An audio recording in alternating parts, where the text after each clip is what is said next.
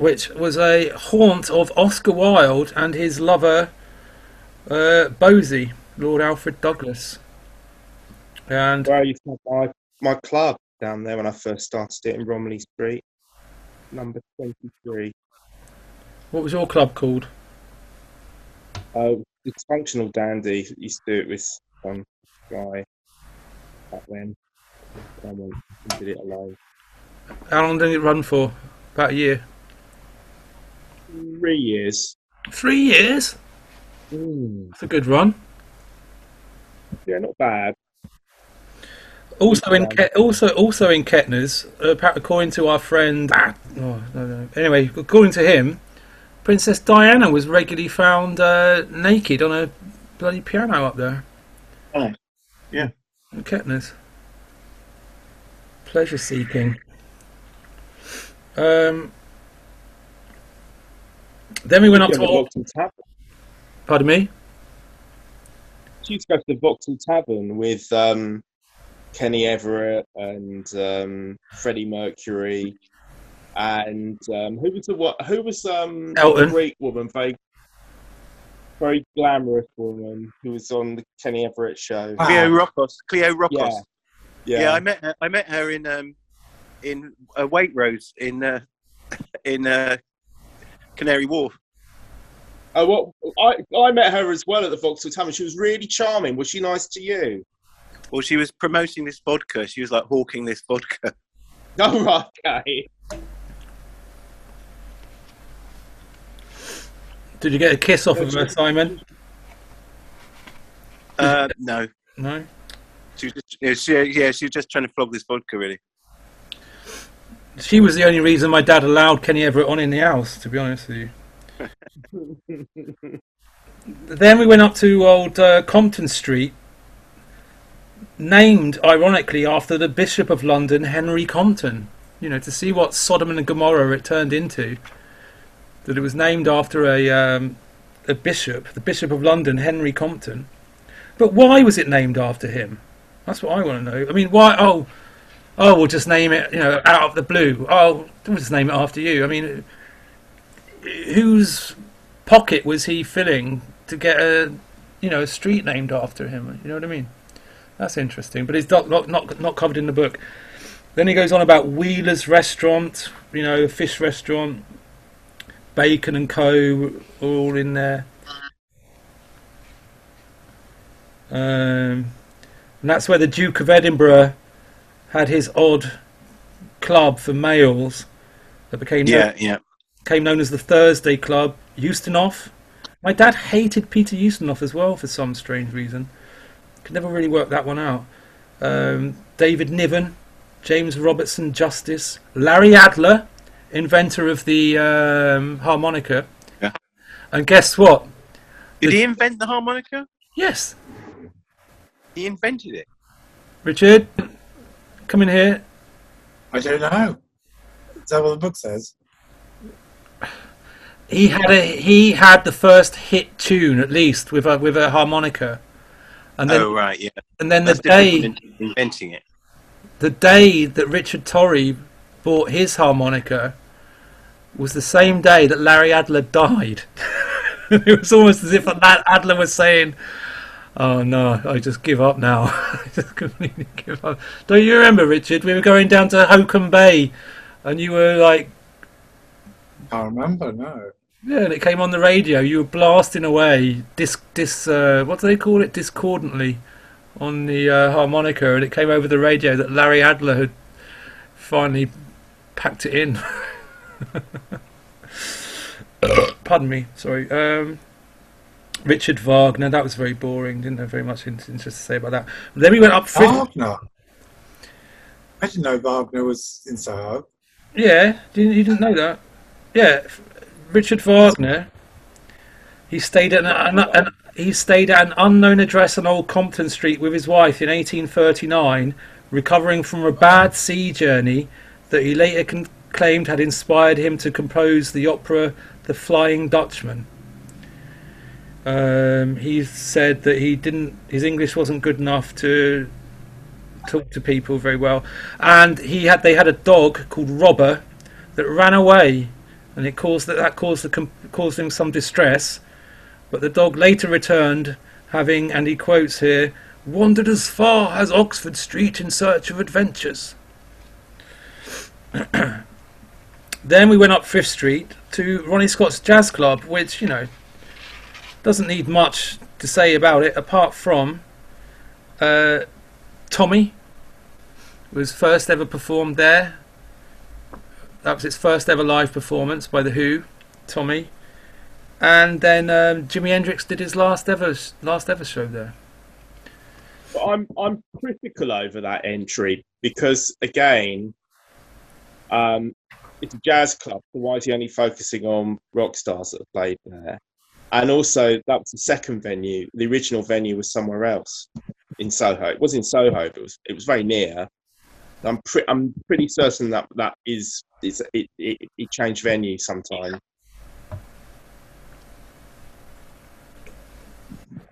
I saw Nina Simone there in the 80s, and that was the same venue in the 80s. I think it changed in the 60s or even, it starts in the 50s.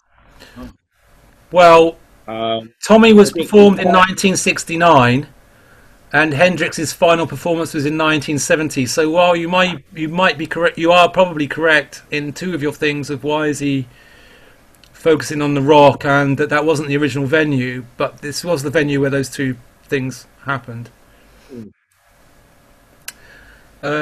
And then Richards disappeared probably for a pee or something. But now we get on to, which was one of my, I don't know if we're going to do it justice, was one of my favourite bits was the Bar Italia. You know. All good stuff there. Well, John Logie Baird did the, he had arrived in Soho after being evicted from his previous premises, having caused an explosion due to his experiments. Baird constructed the first television equipment, and his new experiments in Soho culminated in October 1925 when he ran down a flight of stairs to grab an office boy, William Tainton, let's name him, hauled him upstairs and put him in front of the transmitter, and it was the first ever television broadcast. Baird had to bribe the boy 2 shillings and 6d, and he became the first televised person in history. The experiment was interrupted by angry local prostitutes who banged on Baird's door to complain that his strange-looking equipment was being used, they thought, to spy on them. And then, because I was thinking, oh, Simon's gone, that's okay. I was thinking that would make a great horror story.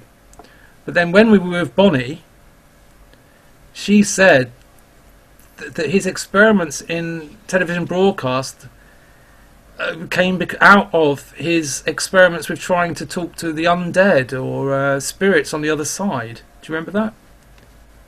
Yeah, I remember that. I had no idea. And I haven't. Sorry. I met some psychics many years ago, and they were they're really fascinating couple, and they were fascinated by analog radio equipment, which would include television and radio. It had to be sort of valve analog equipment because there was all the static noises on shortwave and the weird. It was. They said that you could, I don't know, go into another dimension or anyway. I was really fascinated because I've got this shit here as well. But as you know, yeah, I was just really. So I didn't know about that thing about Baird, but all his stuff was mechanical. I think his television broadcasting and receiving equipment was all with some sort of weird drum that revolved. It was quite basic. I know the actors had to wear like really stark, like black and white makeup because the picture was so bad. Yeah, about 30 lines or something. Yeah. Well, they still do that now. Ghost hunters, they like just turn on, and even with the modern equipment, they just turn it on, and then you get all the like with you earlier with the fan going, all that extraneous noise, they claim that they can pull out. Oh no, he just said. No, yes.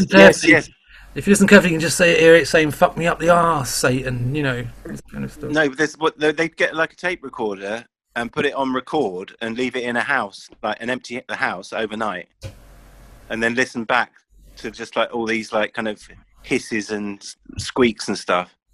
And they say that they can hear like ghostly voices in all that, amongst all that kind of hissing. Which so go on, Daniel. The couple I met who were, I mean, they were very believable. They were not trying to hoodwink me into believing something that I was a complete stranger to them as well, so a little bit reticent to tell me this. But they were talking about people's voices or broadcasts or they're sort of, I don't know, going around the ether that they could somehow access, that it's all there. You just need to harness it again. I don't know. I'm not explaining it very well. I'm not one of my most... No, I think I get it, and Simon and I certainly know what you're talking about, these sorts of things. Maybe they were just fooling themselves, you know, I mean, or not fooling themselves, you know what I mean? But I mean, I don't tend to believe in these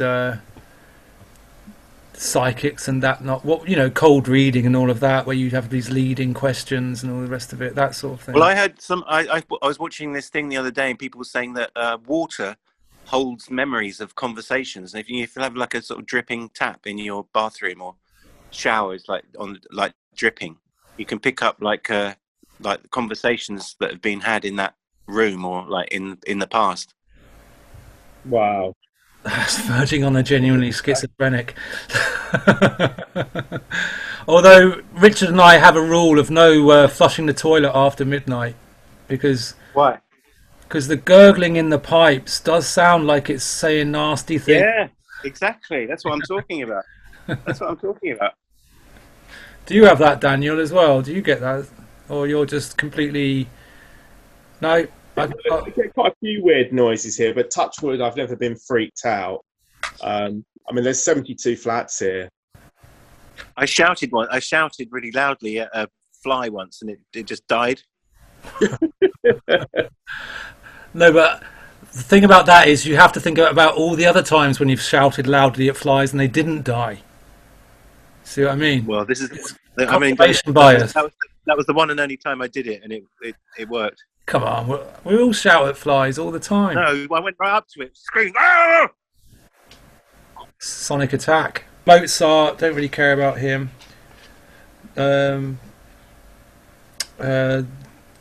Jon Snow, his residence, which was at number 53 Frith Street, but we come back to him for more deets, more interesting deets. Then he talks about Hazlitt's. I didn't really care about Hazlitt's.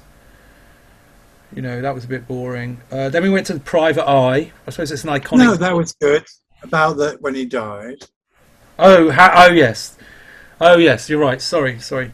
Well, Hazlitt's is... Yeah, when he was shoved under the carpet or something. Yeah, that's it.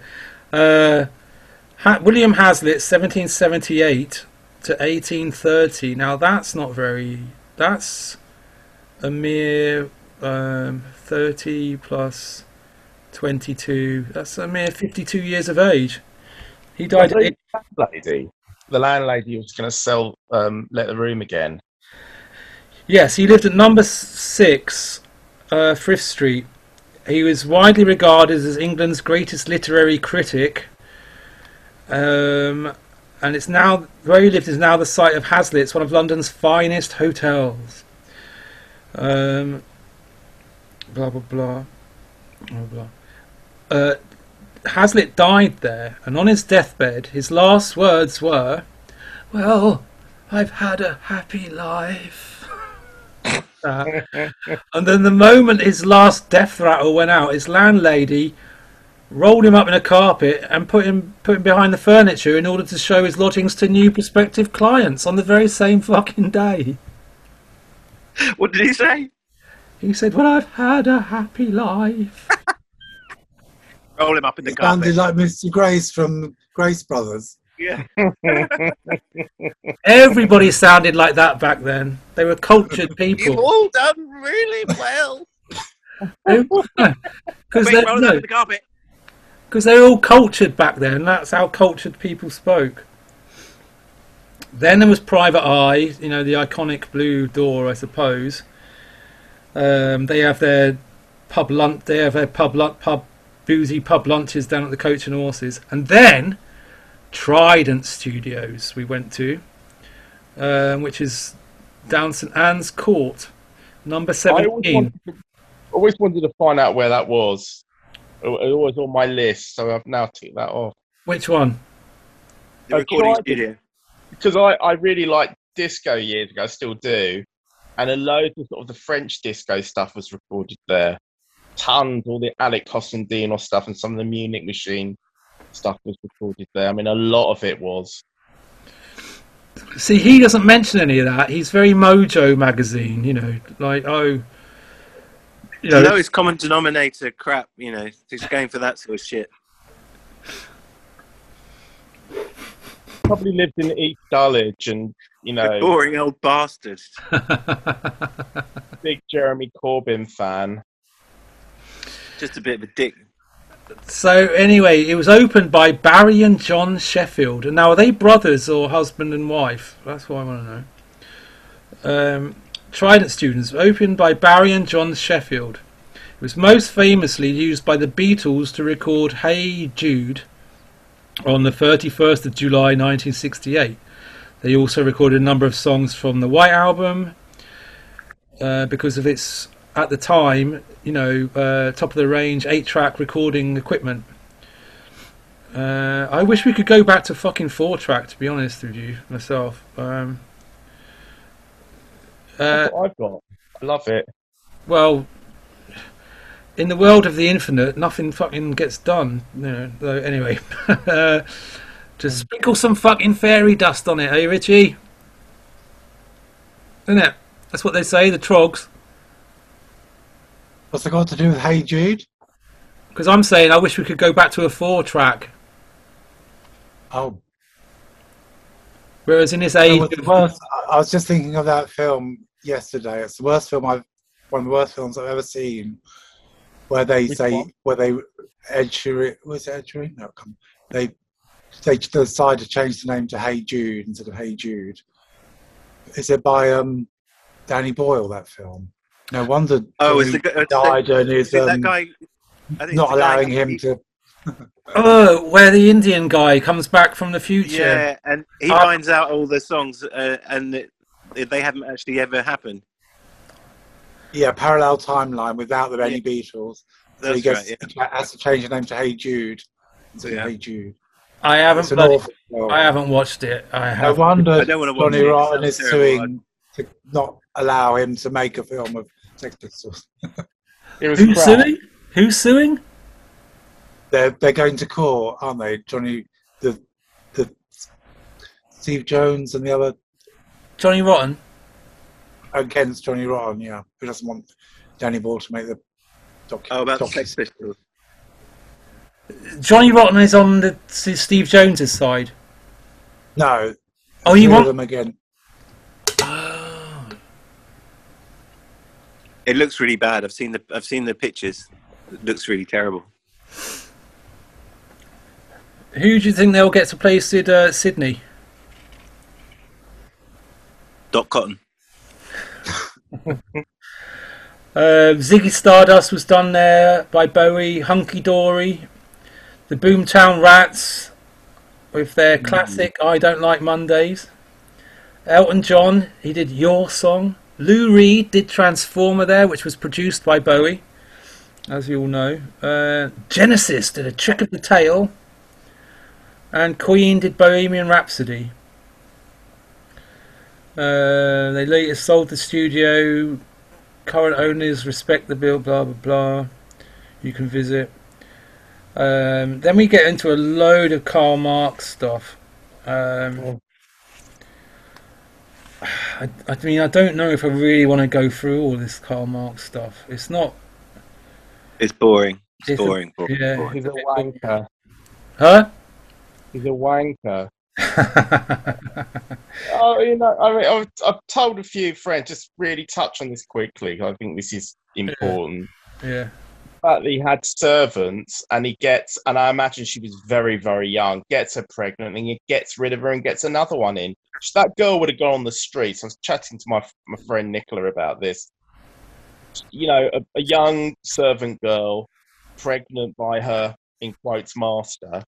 She would be the one benefiting from that penny going down the chute. I mean, that they really are absolutely despised and demonized, and it would have been miserable for her and the kid. So fuck you, Karl Marx, and fuck you, communism. That's what I bloody say. And all those middle class bourgeois commies I know, driving their flashy cars and living in 4-bedroom houses in gated communities. And not only that, one of their children died, and it had to go into a pauper's grave without a fucking box, because he wanted to have the servant.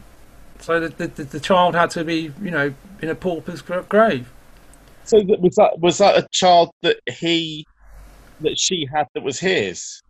It's one of Marx's children. Okay. And then as soon as Mrs. Marx came into her inheritance, they were out of there like a shot, up to somewhere nice and posh. Yeah.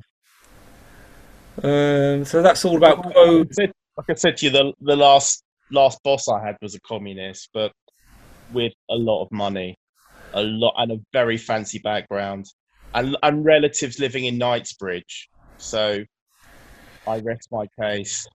Isn't it good if they're rich and communists? I missed what you were saying earlier, maybe. I think it's just really hypocritical, because they bang on about every person I know who's been a cop, well, with one exception actually, but most people I've rubbed shoulders with who claim to be communists or say they're communists live a very charmed, very comfortable life. And so, it's like putting up the ladder. If I become communist, do you think that'll happen to me? Well, you are posh. I don't think communist that necessarily leads to getting a load of money. Is all these people have had money from, you know, their parents had money. They've always been really comfortably off. So, we are going to have to cut this. Let's not. It's going to have to be cut. But you cut it and only put these bits in and discard the rest. No, we won't cut it. We'll just bleep it. We'll just bleep the name. We'll just bleep the name. We're not going to cut it. We're not going to cut anything. We'll just bleep the name. I've heard the wonderful phrase "professional charity fund grabbers," and I think that sums that type up really well. And they're a breed. They are very, very, very clever. They're brilliant businessmen and women, but their product is, I mean, really lacking. I mean, really shoddy. But they know how to get the money. I've always thought of her as a kind of female Cartman from South Park, you know. Barbara Cartland. No, Cartman from South Park. You must respect my authority. Anyway, whatever. So then we go to the colony room, which colony room was another one of these drinking holes of the, you know, the great and the bad, you know, the damned and the magnificent, you know. You were laughing when they wouldn't let me in. You weren't let in? Simon wasn't let in? No, I got to the top of the stairs. I tried to barge in, and it was, Ian Board. He just said, you have to be proposed and seconded to come in here. And then, like, we couldn't get in. He just went, goodbye, children. I mean, I was in there. I've been in there about 2, 3, maybe 4 times, and it was always rank and horrible. Actually, I think you were with us one time, Richard. It was after a Sadie Coles thing, and what's his name? The actor that you wanted to play you in our play. Jude Law was in there with his girlfriend. You know, do you remember that? Yeah, I remember. He was in the corner with his girlfriend, looking really shifty. Is that the night Nobra was there? Yeah, I think so. Jude Law with Sadie Frost. That's right. Yeah, that's right. That was a good night actually, but other times I've been in there, the atmosphere just stank. I mean, it was horrible, just a horrible atmosphere in there of like this kind of like thing of like, oh, everybody used to be bitchy in the past, so we'll continue being bitchy, but without any of the sort of gravitas. You know what I mean? Just being bitchy for bitchy's sake. It was just horrible. Yeah, I think even if I'd gone in there, it wouldn't have been what I was looking for. It was like it was like, you know, it was like what you said, like people trying to keep the old spirit alive, but it was kind of dead. Yeah. Was it must have been the sort of tail end of its? Well, I think it was really. I think the real kind of heyday was in the sort of 70s. I think by the early 90s, it was really kind of everyone had sort of moved on. I think one of you said Tracy Emin was there. I mean, the fact that Jude Law's there. Well, that's what it had. It had this whole new sort of lease of life because of all the YBA. Yeah, so it had this kind of little last gasp of like popularity. But the YBAs had no right to kind of adopt that kind of bitch. Yeah, no, they just did. It was kind of attitude because they're all pampered pups. Yeah. It was just because of Francis Bacon, really, because Damien Hirst was like obsessed with bacon, and so he just brought all of his mates there. Well, then we go to another pub, the Bloody French House. I've got to go because someone's coming round. I didn't realise it got so long. Who's coming round? Jay. All right. Okay, Richie. Well, thank you for. I'll leave you on. All right. I'll jump in I'll be in the shower. Yeah, but we want to. All right. Thank you for coming, Richard. Thanks very much. Bye. Bye, Richard. Bye. On to the Bloody French House. I don't know. Do we want to talk about that? I mean, what's to say, really? Again, you know, all the drinkers and all the rest of it. I think it's worth mentioning because it's one of the last of those sort of places that's actually still there. Yes, because we didn't mention that the Colony Club is no longer the Colony Club. Yeah, the Colony Rooms is gone. Yeah. You know, half of these places are gone. That's one of the only ones which is still there. Yeah, yes, that's worth mentioning. You can only. This guy's left out loads of clubs like Murray's and stuff that was in Soho for absolutely, I mean, years and years and years. It only closed it closed in the 70s. I know it's a very long time ago now. But it was there from about 1919, I think it opened, if not earlier.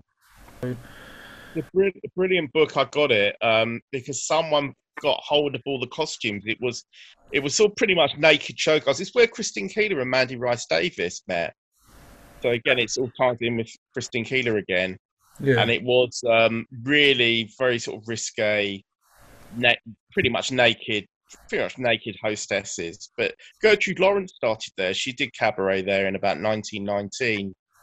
But again, it changed venues in Soho. I think in the 30s or 40s it moved once, but it was really big. The book's fantastic. What's it called? Murray. No, the name of the book. Oh, it's called Murray's. It's called Murray's Cabaret Club. Okay.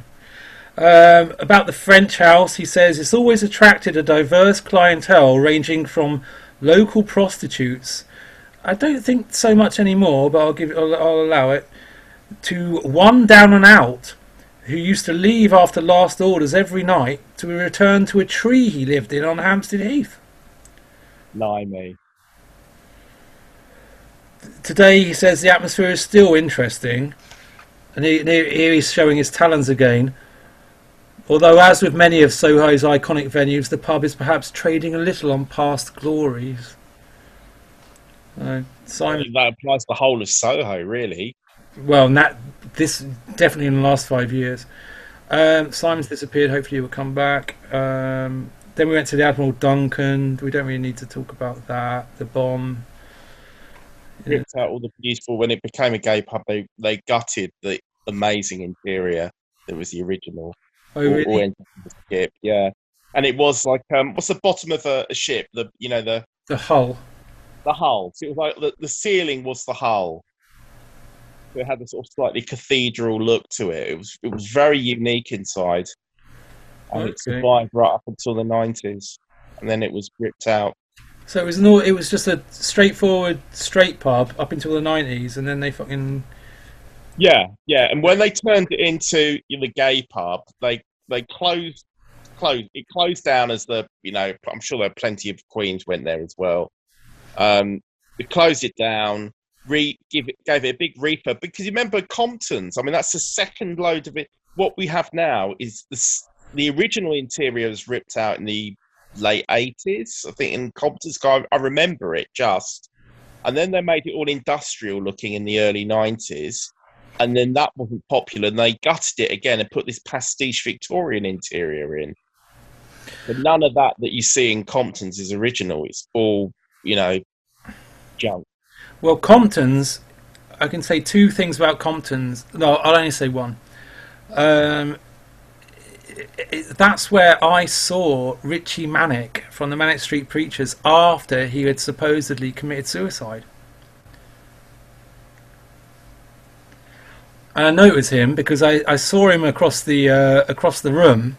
And I thought, you look just like Richie Manic. And then I looked at his arm, and it was scarred up like he'd cut that, with the 4-reel. It was scarred up like that. I didn't say anything. I didn't make a big deal out of it. I just was like, oh, okay. I just pretended I didn't know. He knew and I knew. But we didn't say nothing, you know what I mean? Have we got the energy to push on? Roberto's come back, so can I have another 10 minutes? You want to have a little break? No. Oh, you've got 10 minutes. I'm going to piss off. I don't know if we can do... Well, we've got the Two Eyes. That's where on Compton Street, that's the beginning of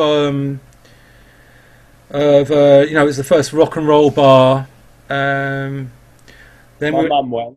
I mentioned to you. Your mum went, yes. Then we got the church behind Richard. Kemp House. Kemp House, where the next most interesting thing is Jon Snow again, who was brought up earlier. The Jon Snow pub on the corner. The Jon Snow pub, which is on. Well, anyway, it doesn't really matter. You'll find it, listeners. The Jon Snow pub. It's named. It's a pub. It's named after the teetotaler, ironically, Dr. Jon Snow, who made medical history when he proved the connection between infected water supplies and cholera. London suffered a number of devastating cholera outbreaks between 1831 and 1860, and in 1849 alone, 53,000 Londoners died of the disease. During one such outbreak in 1854, Snow realised the victims had one thing in common: their use of a water pump on Broad Street. He persuaded a sceptical medical establishment, many of who believed cholera was an airborne disease, of his concerns, and the handle of the pump was removed. Almost immediately the epidemic abated, thus proving his case. That's great, isn't it? I like that. That's really wonderful. One of us said, wasn't me, one of you guys said about, I never noticed the pump before. Then you read a bit more that it had only been stuck there recently. Well, it's a replica, yes, but we didn't want to mention that. Then we went to we followed the map to reach Marshall Street. Then we bore right. On the right hand side was a dismal tower block. And this tower block stands on the site of the birthplace of the poet and visionary artist William Blake. His parents ran a tight shop on 27 Broad Street, and as a 4-year-old, William believed he saw a vision of God's face pressed against his bedroom window. And throughout his life, I don't know what the right word to say, I'll say suffered. He suffered from visions throughout his whole life, didn't he? Old Blakey. And like HP. You didn't know that? Dude, he was always having visions. And like H.P. Lovecraft, had no success during his actual lifetime. Yeah. Or very, very limited success. Very limited. Yeah. Yeah. This is William Blake. Pardon me? This is William Blake. Yes, yeah. Blake of Tiger. No, Blakey. You know Blakey from on the buses. Oh, I know. Simon. Friends with Olive. Simon busting out a joke there at the end, coming in at the end with a big joke. So that was, again, the author being a dismal tower block. It just proves that he's not done the knowledge in the recent times, because we were there, and it's very posh outside, isn't it?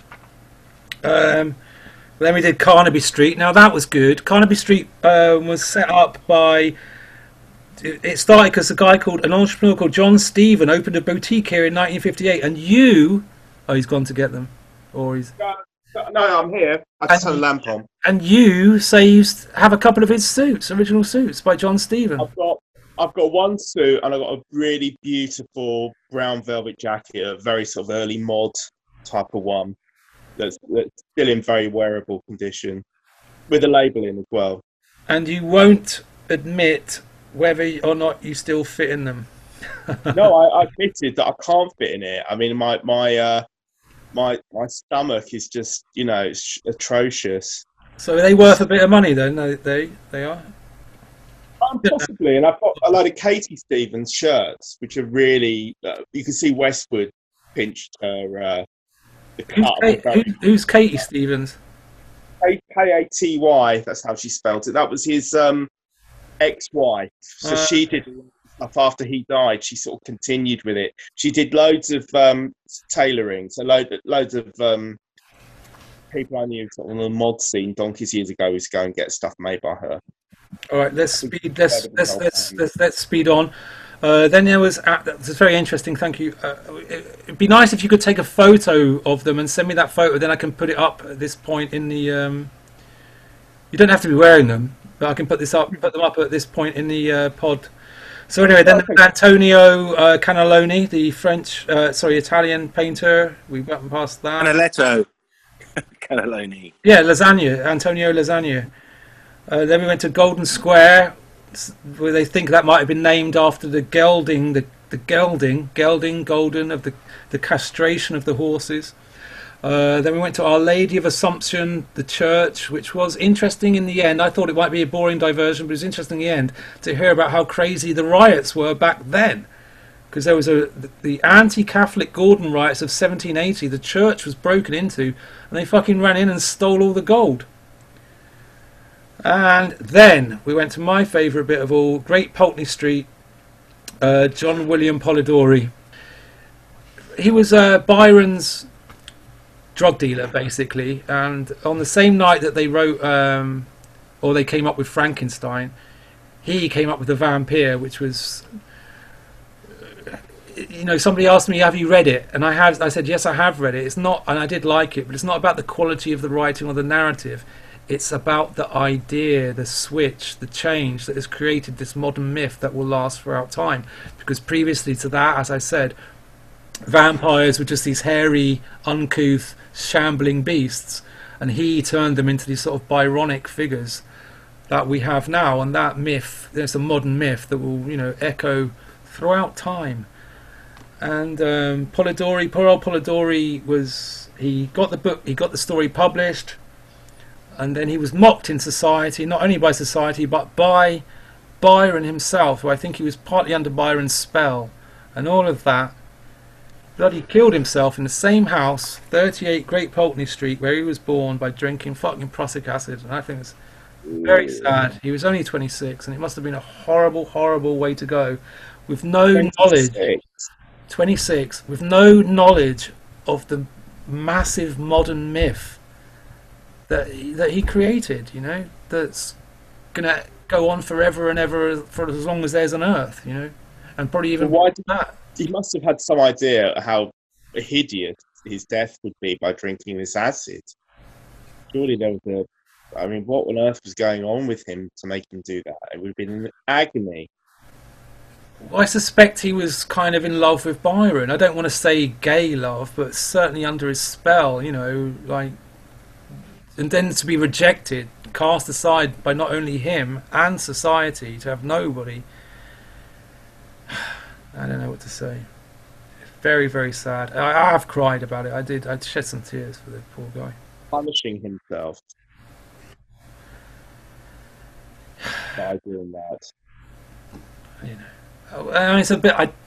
The next thing is only Marks again, where they had the. Let's not dwell.